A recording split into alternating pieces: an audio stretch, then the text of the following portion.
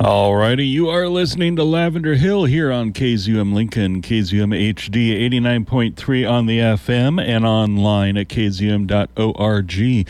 Perhaps you're using one of those handy-dandy smarter-than-a-calculator devices and listening to the show on your favorite mobile listening app like TuneIn or Next Radio. Or you could be listening up to 2 weeks after original broadcast date, thanks to the KZUM archives, which can be found at kzum.org/archives. And don't forget, since this is a primarily talk program, you can also find the talk segments of Lavender Hill on the podcast tab for KZUM there at the website. Alrighty then. Well, I want to say happy birthday to Joe Stevens. That's who we just heard there with his Waiting for Spring. Perhaps a little bit more appropriate for December, but we are waiting for the weather to kind of stabilize here and let us know. You know, it's going to be a few more weeks probably before we can really get out there and start planting. But yeah, here we go. Wow. All right. So we had some good news. Well, everybody had some good news, in my opinion, last week, and that is that according to the Senate, the U.S. Senate, with a narrow vote of 53 to 47, Judge Ketanji Brown Jackson has been confirmed and will make history as the first black woman on the U.S. Supreme Court. It was a very narrow vote, like I said. All 50 Democrats voted yes, and 3 Republicans joined them. Those Republicans were Mitt Romney of Utah, Lisa Murkowski of Arkansas, and Susan Collins of Maine.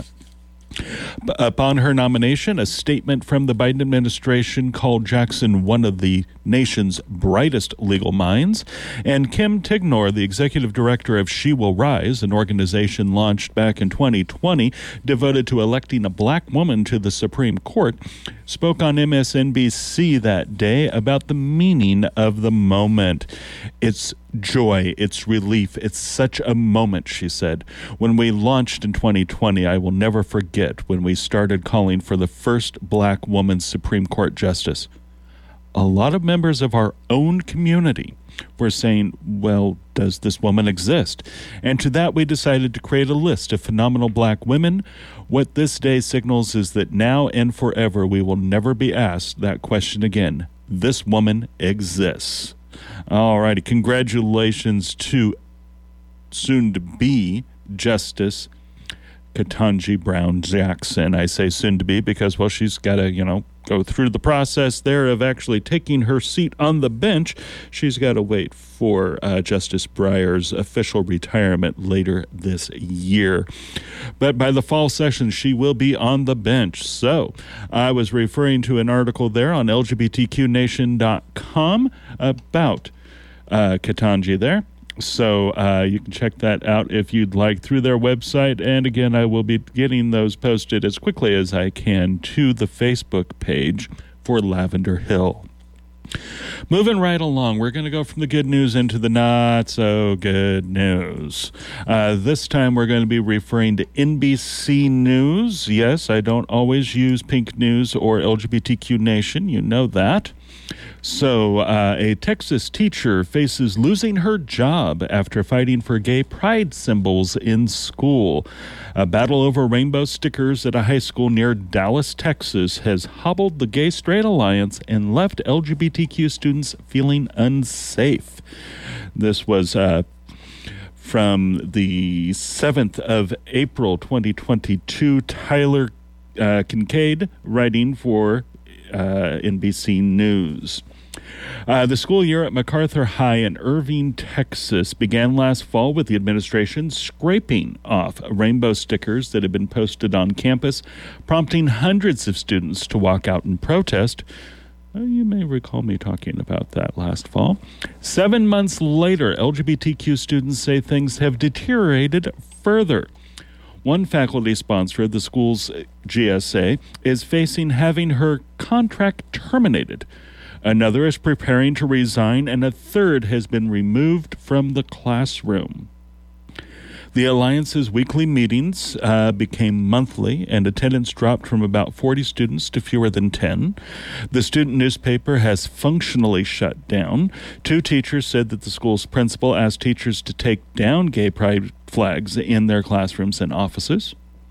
Several students said that either they or their classmates have been called homophobic slurs and bullied, and school staff members have failed to intervene. Some said they're discouraged by the Irving Independent School District's response to the concerns they've raised through the GSA and school board meetings, and they feel less safe at school than they did a year ago. 2 students said human resources officers with the district questioned them about their involvement with the GSA. Yeah, try that one on for size. It feels like a target was put on us, said Adaya Knight, a junior who identifies as gender fluid and who said students have harassed them. LGBTQ students and teachers in the district said they've already been on edge because of the pressure schools across Texas and beyond are facing from politicians, parents, and activists to remove books with LGBTQ themes. They're also deeply worried about a state order calling for child abuse investigations into the families of transgender children, which was temporarily blocked by a judge. Nationwide, educators have raised concerns that new measures such as a Florida law that prevents teachers from discussing sexual orientation in 3rd grade or lower could lead to a purge of LGBTQ teachers. And advocates for LGBTQ students are alarmed by some parents' recent demands that schools prohibit students from organizing GSAs, calling them pornographic and suggesting they would turn children gay. I don't know about you, but I was part of a GSA here in Lincoln, Nebraska, and there was nothing about pornography even being discussed. So I don't know what these parents are thinking about. Anywho, back to the article. The clash at MacArthur in a suburb northwest of Dallas was not the result of a new law or policy or a public pressure campaign at school board meetings, but the series of events has still left LGBTQ students feeling a new level of insecurity and some teachers in need of a new job. It's like they're being shadow banned. Christine Lattin, one of 5 faculty sponsors of the GSA at MacArthur, said of the student group. Lattin, a dance instructor, said she plans to resign after this school year over the district's handling of the issue. They're not going to come outright and say, "Don't say gay," she said of the school's administration, but they're going to make it as difficult as possible for you to be allowed to express yourself or even learn about how you feel, who you are, and your identity. It all started with teachers posting small rainbow stickers, long a symbol of the gay pride movement, outside their classrooms to show students that they were LGBTQ allies. In August, the administration required that all the stickers come down, later explaining in a statement to NBC News that decorations in classrooms, hallways, or offices must be curriculum-driven and neutral in viewpoint to ensure that all students feel safe regardless of background or identity. The damage that was done by scraping them down was far worse than just never having them in the first place, said Rachel Stonesuffer. Pardon me if I mispronounced that, an English and journalism teacher and another of the GSA sponsors who was placed on administrative leave in September and barred from communicating with teachers or students.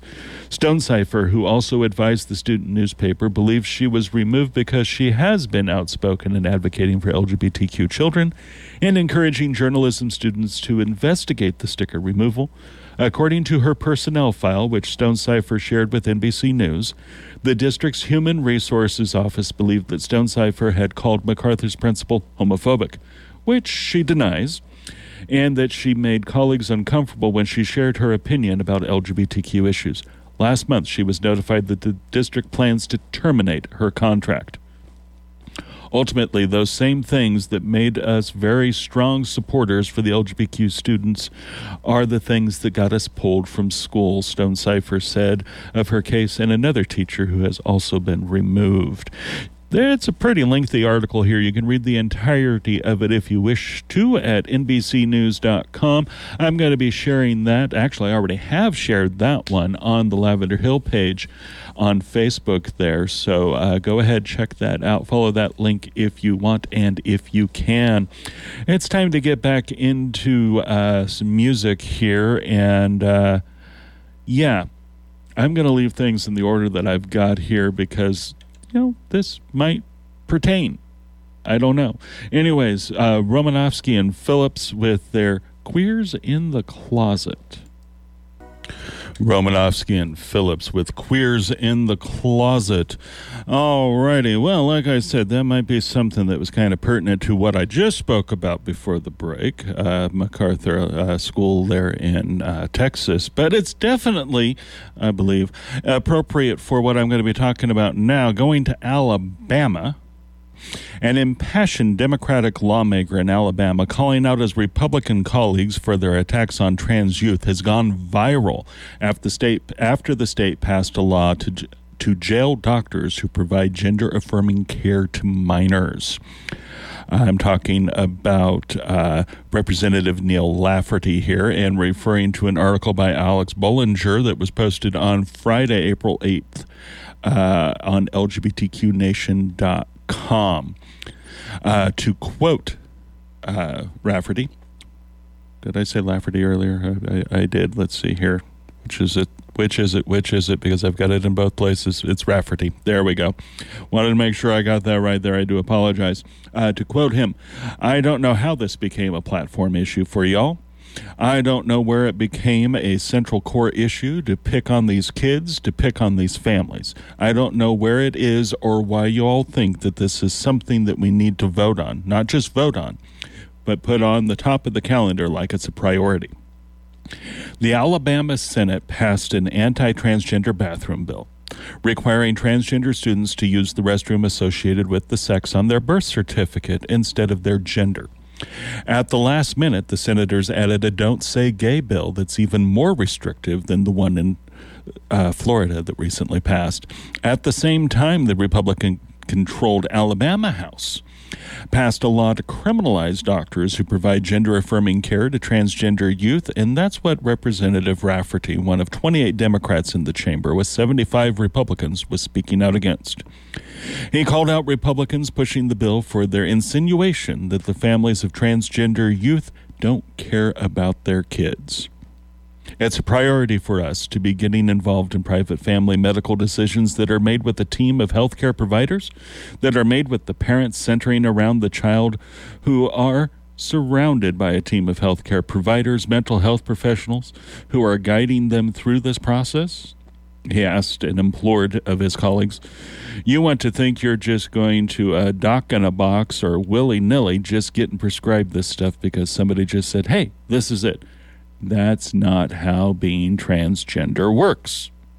And then he went on to discuss his own identity. Trust me, if I didn't have to be gay, I wouldn't be. You know how much easier my freaking life would be. This is personal, y'all, he went on to say. I'm trying to appeal to you that this is not small government. This is invasive. Just don't you dare call me a friend after this, he said, and he left the podium.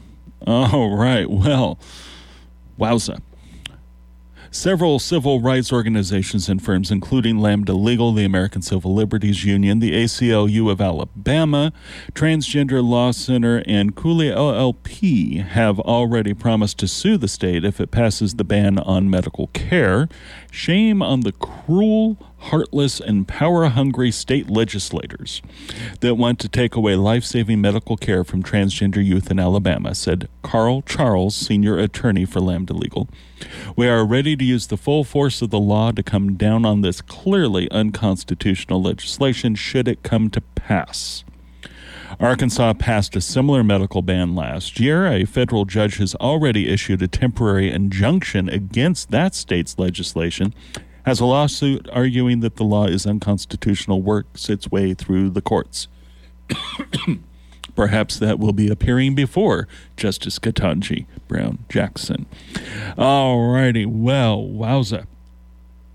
that one on for size. I mean, you can, just search out Neil Rafferty. That's Rafferty on Twitter, Facebook, whatever, and you will be able to catch more of his comments, be able to get some of the feedback from people. So, yeah. One of the Twitter threads is from Kyle Whitmore, who is known on Twitter as War on Dumb. Yeah, you heard that right. Okay, so what else can I cram into the next few minutes here before we take our bottom of the hour break? Well, how about some good news? We got to break it up a little bit now and again. Molly Sprayregan, writing for LGBTQNation.com. This is an article from Thursday, April 7th. Trans activist Precious Brady Davis is running for office to protect Chicago's water. Chicago trans activist Precious Brady Davis believes LGBTQ representation matters everywhere. Running for Chicago's Metropolitan Water Reclamation District Commission, she would be the first out trans woman of color elected in Chicago history, and she hopes her campaign will show young trans people that they can do anything. I dare go so far as to say whether she's elected or not, she will have proven that. When folks see themselves recorded in the arc of history, they say, I can be that too, she told LGBTQ Nation. For far too long, LGBTQ folks, particularly black trans people, have been removed from the narrative. I want to show young people that you have the ability to make your dreams come true. Many don't know a lot about the MWRD, but the role of which Brady Davis is running is a crucial one.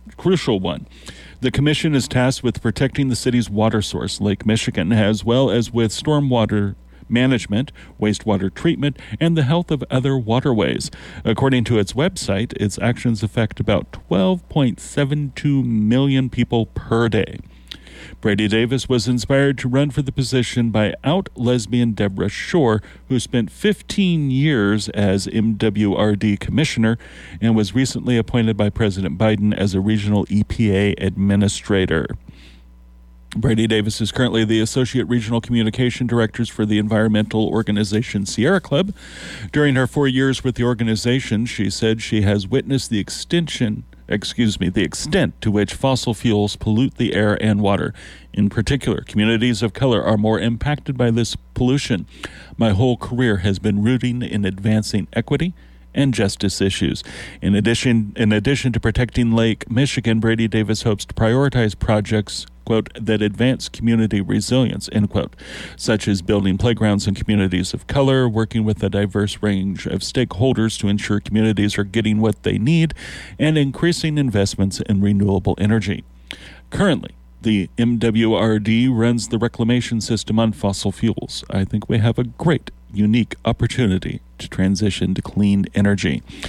There's a lot more to that article for you if you would like to check that out over on LGBTQNation.com. Or you can just wait for me to post the link on Facebook so that it's much easier for you to follow. Well, I got a couple of minutes here, so you get to listen to me babble. Yes, babble. That's what I'm going to do here for just a smidgen.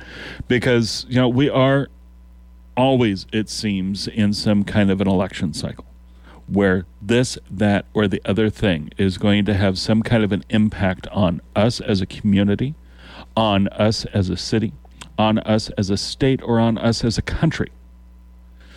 So even though I was just talking about Brady Davis there in Chicago, she's going to have an impact on what happens in Los Angeles or what happens in New York City or, dare I say it, what happens in Lincoln or Omaha.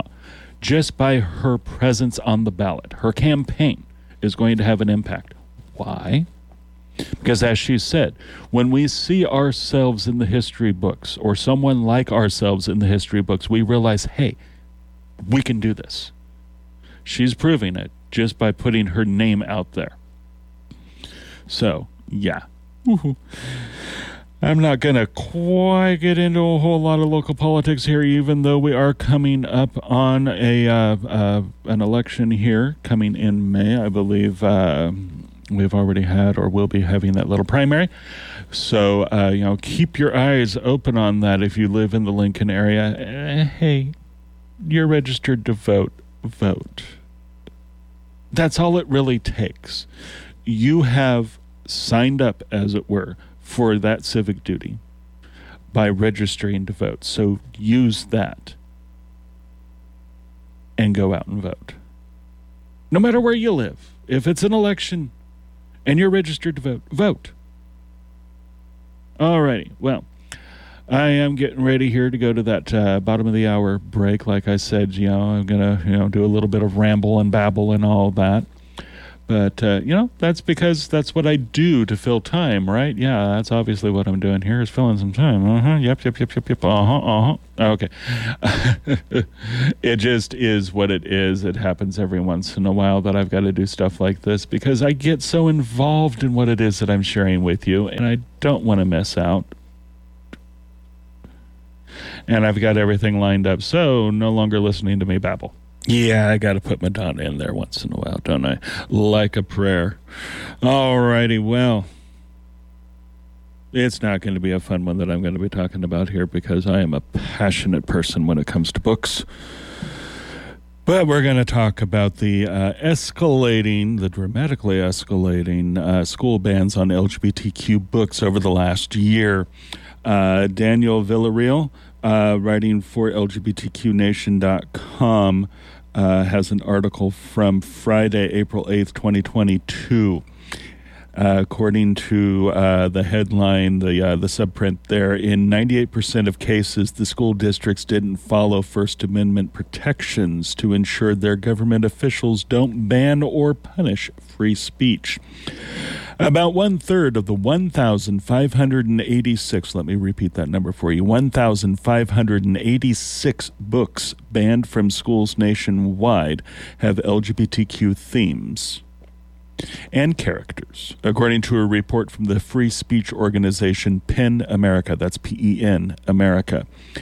The bans have largely come from Republican politicians, conservative school boards, and so-called parents' rights groups that have opposed such content as woke indoctrination that's inappropriate for school children.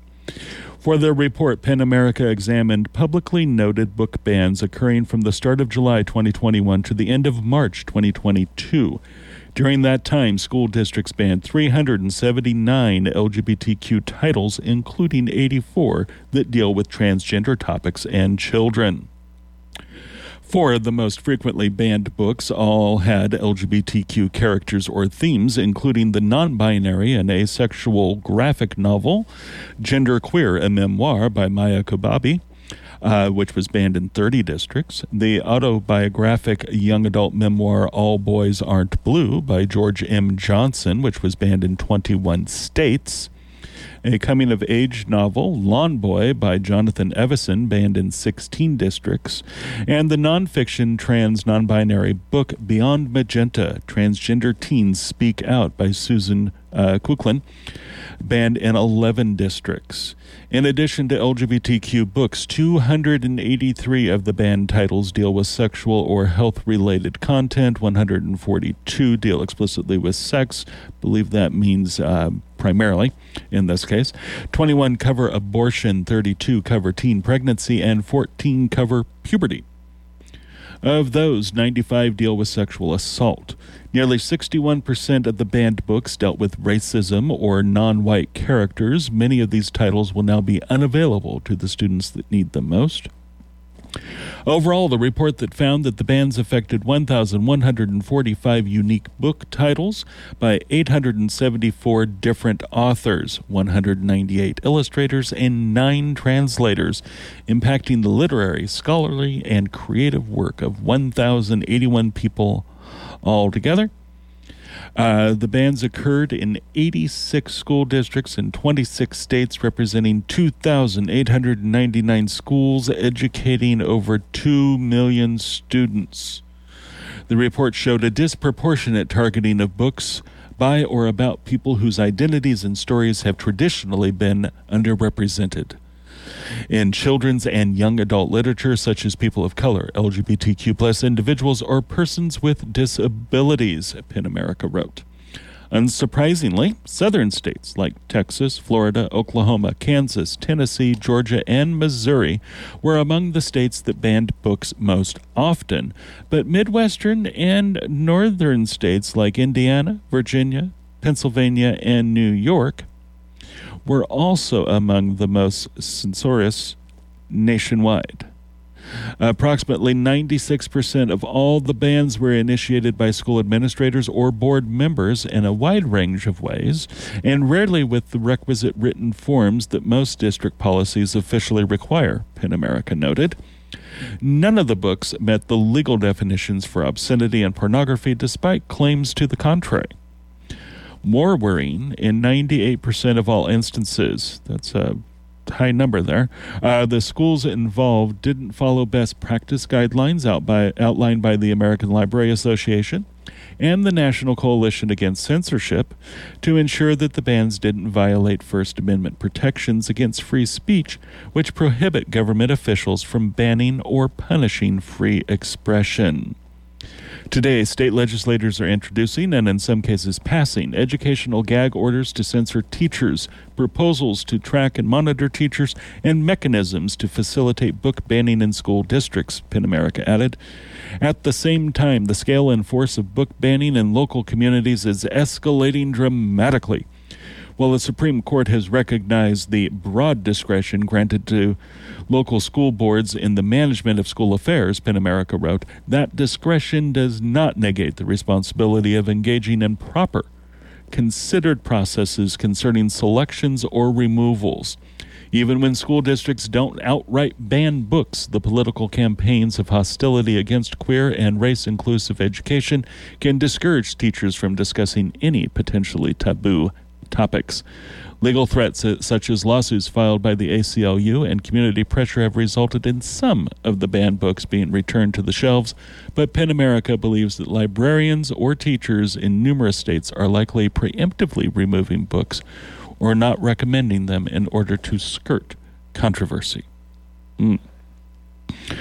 Yeah, like I said, I am passionate about books, and I'm sure many of you out there are as well. And, you know, that little list there that I shared, which was just a very short list, there's many more to that list. But perhaps that might be some of your shopping for your the youth in your life for them to read over the summer break. Maybe. I don't know. Just throwing that out there. So, yeah, I'm going to post that as well as a more detailed report link for you from PEN America themselves onto the Facebook page for Lavender Hill sometime early or late this afternoon. Got a couple of things I got to do on my way home, so we'll just see how that happens. But let's go ahead and get on to some music. Let's have some Freddie Mercury, you know? I want to hear his dulcet tones. Alrighty then, that was Freddie Mercury off of the compilation album Lover of Life, Singer of Songs, the very best of Freddie Mercury. That was The Golden Boy. Nice long track there, you know, kind of had to have something to change the tone after talking about all those book bannings. Anywho, let's see what else I've got for you. Oh, I suppose we might as well... Really, I promise it's not all bad news that I have to talk about. The leading U.S. conservative conference is meeting in, get this, Hungary to celebrate Viktor Orban. Yeah, you heard that right. So the leading U.S. conservative conference is going to be celebrating Hungarian President Viktor Orban during their conference. This is from LGBTQNation.com again for you with John Gallagher writing. This is commentary from him, so this is not necessarily what you would consider a news article. This is more like an op-ed piece. And this was posted yesterday, Saturday, April 9th, 2022. The Conservative Political Action Conference, the CPAC, has long been a gathering for some of the fringiest characters in the Republican Party. The group established its anti-LGBTQ credentials more than a decade ago when it banned Got Proud, a group for gay conservatives, from attending. Since then, the meeting has been a festival of conspiracy theories, hate-mongering, and spittle-flecked rage. Now, reminding you, this is commentary from Mr. Gallagher. Unfortunately, CPAC has also become part of the Republican Party mainstream. Party leaders trek to the meetings to pay homage to those in attendance and fire up the crowd in hopes of their votes and dollars. This year's meeting featured Donald Trump, Florida Governor Ron DeSantis, Senator Marco Rubio, and former Secretary of State Mike Pompeo. So it's especially telling that the next CPAC conference will be held not in Middle America, but in Budapest. And the keynote speaker will be Hungarian Prime Minister Viktor Orban. What does Hungary have to do with American conservatives? Well, the answer is it's the model they want to import to the U.S. Orban has taken a country once committed to democracy and set it firmly on the road to authoritarianism. He's done so by using the very machinery of democracy. When Orban was elected in 2010, he set about consolidating his power. First, he targeted journalists, putting party hacks in charge of state-run media. Imagine Tucker Carlson running NPR. He created a special judicial office, again packed with his cronies, to make sure the courts were run by judges loyal to him. Kind of all sounds a little familiar, doesn't it? I mean, Fox News now has Caitlyn Jenner as a news commentator. And CNN has at least accused of being a white supremacist Nazi as one of their contributors. So, yeah, Fox News and CNN. Anywho, this is kind of a complicated commentary here from John Gallagher, and I'm going to let you read it for yourself. I do want to try to end on a little bit of a high note. So, yeah, trying to end on a high note. What can I find? Well, let's see here. Got a little something here. What is this here? pinknews.co.uk. Trans and non-binary people to get guaranteed income in groundbreaking Palm Springs trial.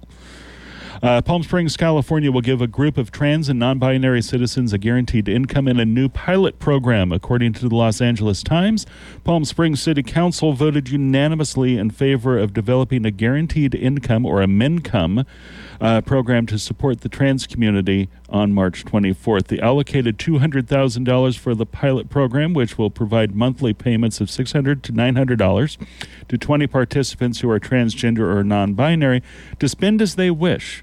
Another 20 people will be monitored as a control group. This is one of those many experiments that are happening across the nation with that MINCOME. Perhaps you might remember one of the Democratic presidential candidates talking about that, Mr. Yang. But that's where I'm going to leave you. I got a whole bunch of other stuff I didn't get to, unfortunately, but I need to get ready to hand things over to Deb Anderson with The Women's Show. She's going to be joined today by fellow programmer Rick Peters, a.k.a. Rickabilly, who hosts the Friday evening show Rockin' Bones. He will be playing a wide assortment of new and old rockin' songs that will have you moving and grooving, as she put it on her Facebook page.